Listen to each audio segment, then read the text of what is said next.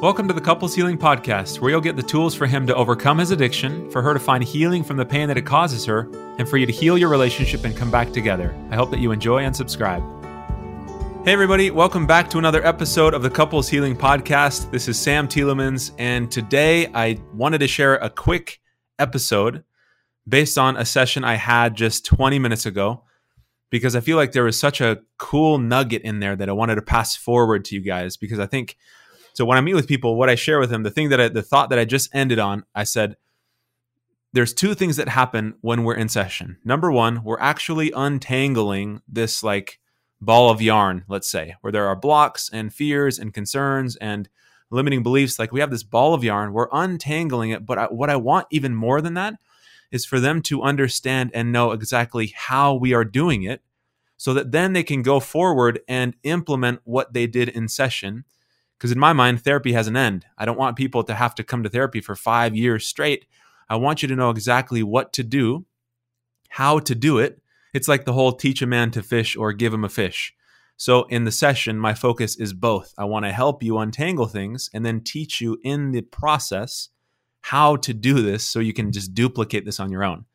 And so there was such an important thing that we discussed. And I think this is a very common concern for many husbands, is that this like concern about opening up and sharing how they feel. There are lots of objections and blocks and limiting beliefs around that idea. And one of the ones that this client just had was, if I open up and share how I feel, if I talk about my sadness or my fear or my overwhelm, my wife is not going to be attracted to that. She's going to think I'm some whiny baby who's this wimp. And I want to be this rock for her because I want to be there and support her. She's going through a ton of stuff. So number one, I don't want her to see me as this like wimpy guy. Number two, his other concern, which is again so common, I don't want to burden her with my own stuff when I know she's already going through a ton herself. And so that I think is such a very common block for many people, because if you followed me for any length of time, a key part of the healing process is to be able to connect on an emotional level. We want to be able to connect with our partner. And what does that mean specifically? It's when we feel close. It's when we feel seen and loved and important and like we matter. So that's this idea of connection. And everybody in a relationship wants that. That's a part of why we get into a relationship, is because of how we feel. We feel close to this person. We develop feelings of love. We have this bond with them. And so in order to create that, love is not something that you just fall into and then magically fall out of. There's a process by which we can create feelings of love. But most of the time this happens without us even thinking about it or even knowing how it happens. We just develop feelings and we think, oh, this is awesome. I really like this person. But the reality is that the building blocks for love are connection and being present and engaged. So when we're engaged in conversation, when we're engaged in somebody else's life and we're present and we're connecting with them on that level, that's how you create feelings of love. When couples go through these experiences where there's betrayal and hurt and dishonesty and lack of trust and the relationship breaks down, those building blocks stop being put in place over and over again, right? Love is not something that you just do once. It's not a set it and forget it. It's something that requires nourishment, or maybe another word for that is like it requires ongoing attention, nurture. That's what I was looking for. And so to be clear, these building blocks are the things that we want to focus on when we're trying to rebuild a relationship as well. Just how it is when we get into a relationship with our partner, it's because of those things. And when relationships are damaged, we need to start back and continue to, it's like we need to hyper emphasize those things, because that also is a key component to being able to rebuild trust. So that was his concern. Those two main things. Number one, I'm going to be a wimp. She won't be attracted to that. Number two, I don't want to burden her. So why would I open up and share with her how I'm doing and the things that I'm struggling with if she's overwhelmed herself? The thing that she said was so important. I wrote it down verbatim because, I thought it was just such a good explanation for this. So when he said that, I wanted to hear from her What's that like to hear? When you hear his fear, when you hear his concern, what do you think about that? And she said, this isn't the part that I wrote down verbatim, but this is the first part of it. She said, I feel like less of a loser. So those were kind of harsh words, right? She's hard on herself. She feels bad about herself. She's always, in her mind, she's always struggling. She's always got some worry. She's hurting because of the situation. She's like, I just feel like a loser. There's always something wrong. There's something like I'm the complainer in the relationship is what she said. And so she's like, I feel, and then she clarified it, which I liked how she said this next part. She says, I feel less alone. When my husband, sharing back to him, she said, when you open up and share with me, I feel more connected to you and I feel like I'm less alone.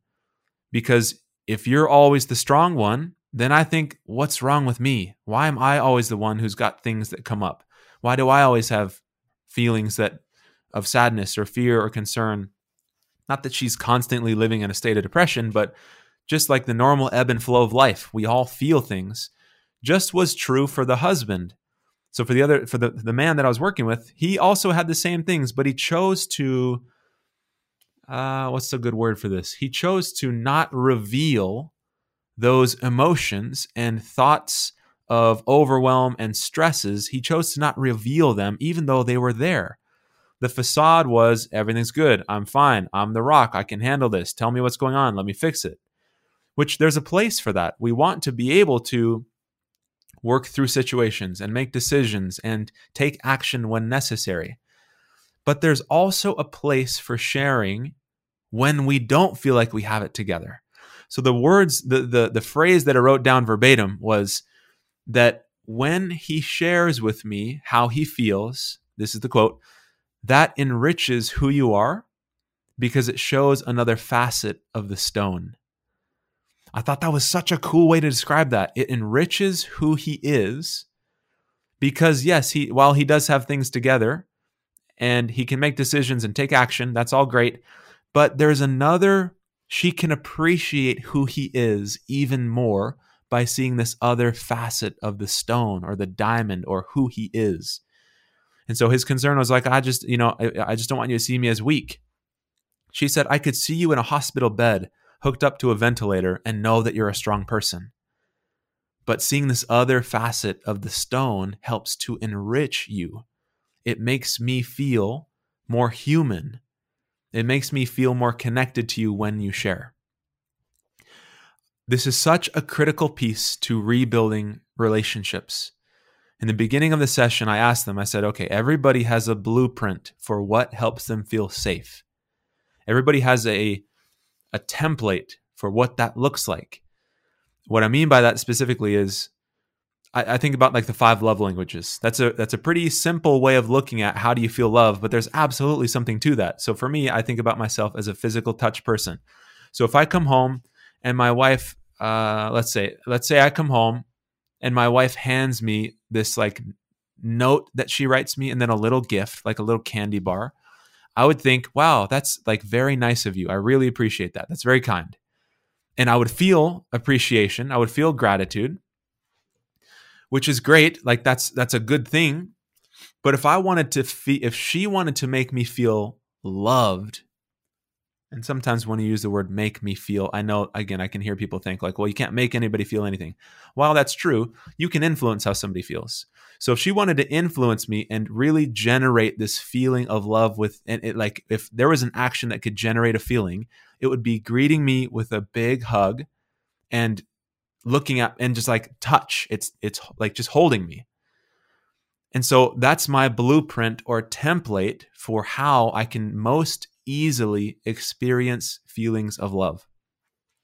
Now, we all have a template for everything, whether it's fun or how to feel connected or how to feel safe or like literally every experience that we have an expectation that's often unconscious. We're not actively thinking about it oftentimes, but we all have a blueprint. And so I started off the session by asking, okay, we got to figure out what is because they're in this kind of holding pattern where they've done really, really good work. Now, she had to go to another state because of, he's in a different state because of a work situation. So they want to keep building the relationship. And it's crucial that they understand what exactly creates those feelings of connection and trust. How do we deepen that, even if they're in different places? And so as we started to talk about what this looks like, this is when this whole thing came up for them. So the reason why I share this is because I want you also to be paying attention to what are the things that you need in a relationship in order to fill in the blank, whether that's trust, whatever the next step is for you. What's the next step in your relationship? Do you feel like you're missing connection? Do you feel like you're missing shared time and experiences together where you're having fun and building the relationship through time? Do you feel like you're missing trust? Do you feel like you're, whatever the piece is that you feel like is missing, what's the next step in front of you? Because you might think, well, we're in an awful place. Okay, well, what's the next step that you might want to take to help you get further down the road?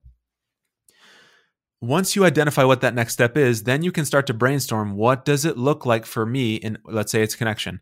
What does it look like for me in order to feel more connected? That's when we led into this whole conversation about, well, yes, I hear her saying she wants me to share, but here's my concern. Here's my fear. I just don't want to feel this, this, and this. I don't want her to think this. My concern is this. So in this session, again, what I explained to them is like some people just need help to be able to untangle the yarn. And then they just need a roadmap for how to keep doing that as things come up in the relationship. One of the other things that I mentioned to them was the idea that the win isn't that the yarn doesn't get tangled. I keep using this analogy of the yarn. You know what I mean by this? It's this like problems, right? A problem or a concern or a tiff that we get into, or a moment of like a breakdown, some kind of a communication breakdown. Like there's some kind of an issue that arises, like this ball of yarn is created, let's say. The win isn't that the ball of yarn never gets created. That's unrealistic. There will always be something that comes up because we're alive and life is changing and circumstances change, our feelings change.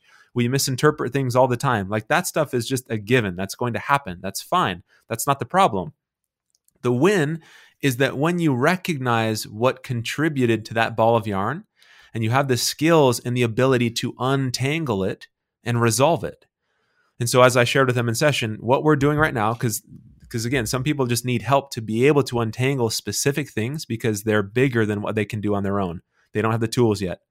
So as we're doing it, I always kind of step out of it and I narrate, almost, I guess you can say the word narrate. I can say, okay, good. You guys just did this. We worked through this problem. Now, this is how we did it, right? Kind of like behind the curtain. This is what you just did.